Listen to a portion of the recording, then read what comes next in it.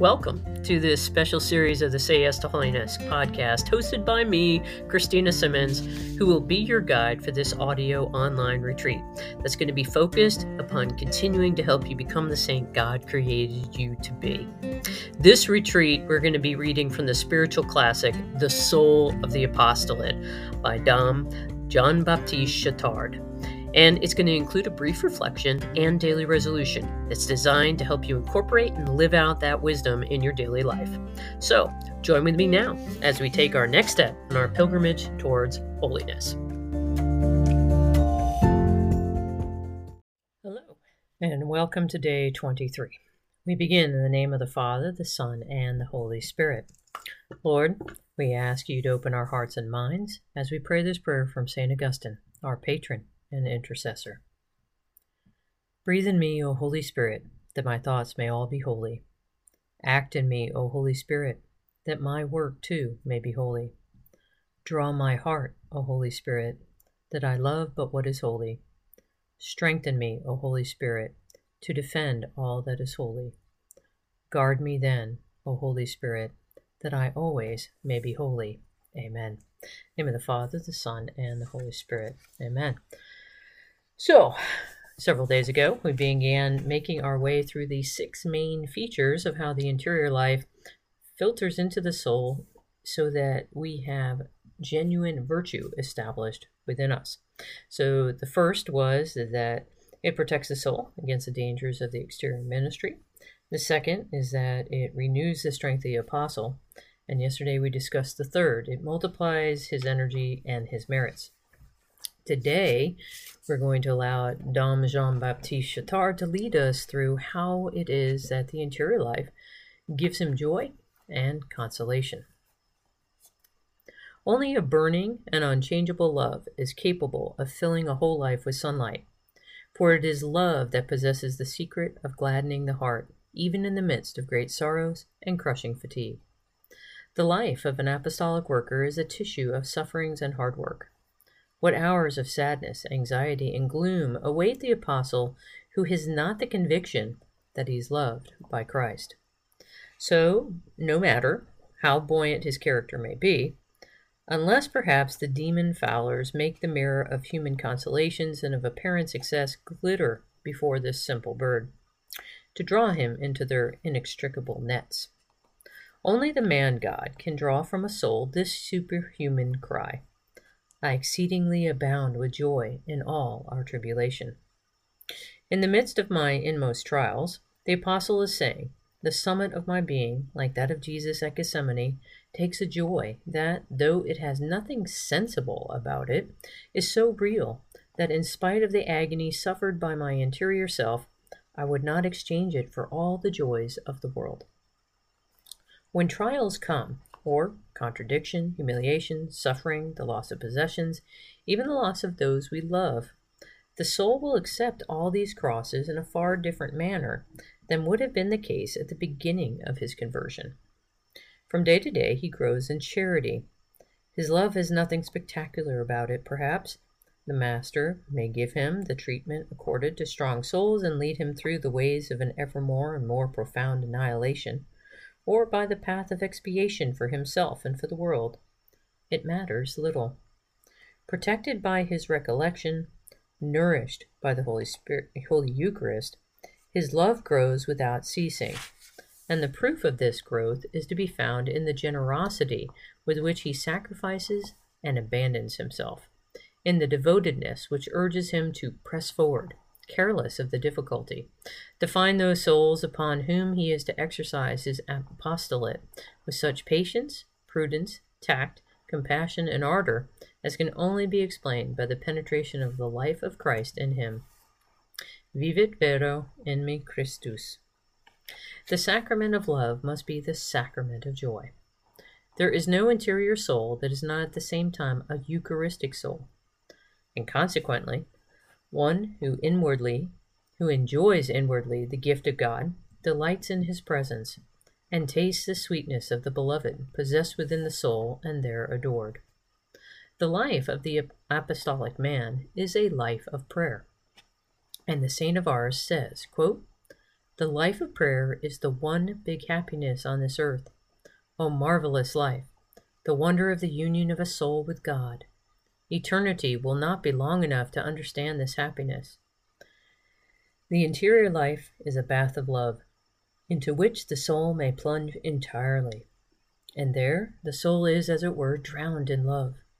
God holds the interior soul the way a mother holds her baby's head in her hand, to cover him with kisses and caresses." Unquote. Further, our joy is nourished when we contribute to cause the object of our love to be served and honored. The apostle will know all these joys. Using active works to increase his love, he feels at the same time an increase of joy and consolation.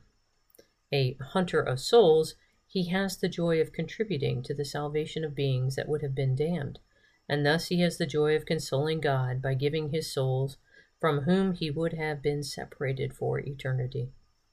And finally, he has the joy of knowing that he thus obtains for himself one of the firmest guarantees of progress and virtue and of eternal glory. And thus ends our section for today. So, what Dom Jean-Baptiste here is doing for us is listing the joys and consolations that we will find if we are faithful to our prayer, to our continued growth in the interior life.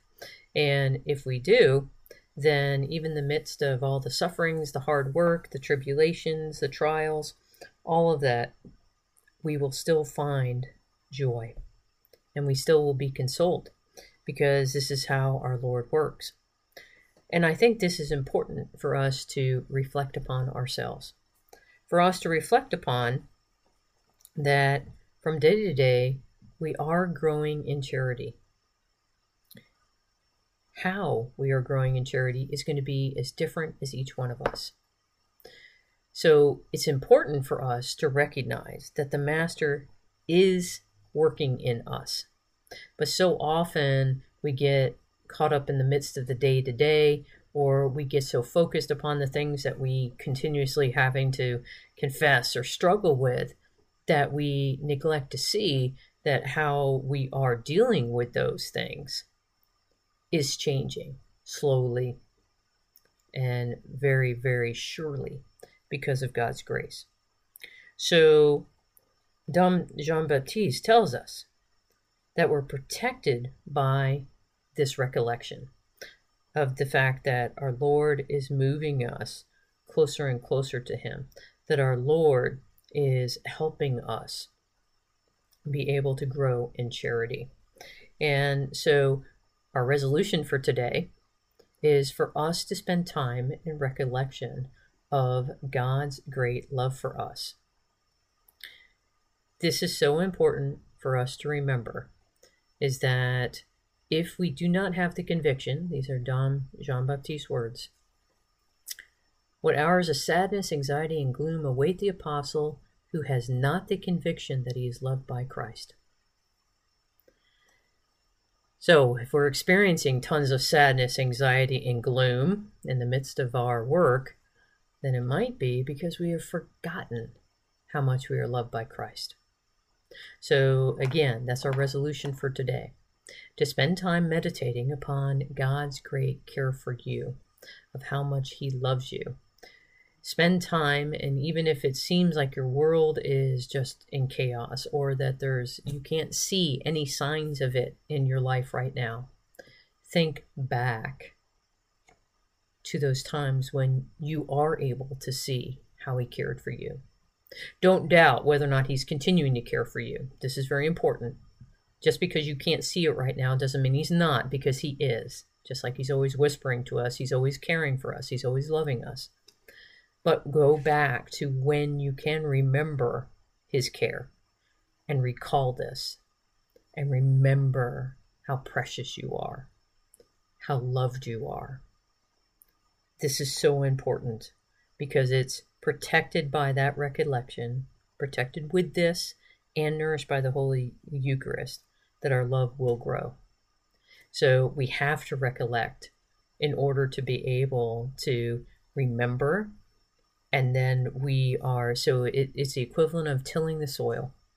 By remembering, we're putting fertilizer in and helping the Holy Eucharist, the graces that God is giving us, helping those grow in our life. So again, our resolution for today is to spend time, 5-10 minutes, remembering how much God loves you and remembering those moments when you could see that love clearly. Remember it and give thanks to God for it. Know my continued prayers for each of you, and I look forward to seeing you again tomorrow. God bless. Thanks for listening to this episode of this special series of the Say Yes to Holiness podcast. I hope you've enjoyed it. If you think of others who may benefit from listening, be sure to share the podcast with them. Until next time, know my prayers for you to be given whatever graces you may need to continue doing whatever it takes on the journey towards holiness, so together we can tell the Master of Death, not today. God bless.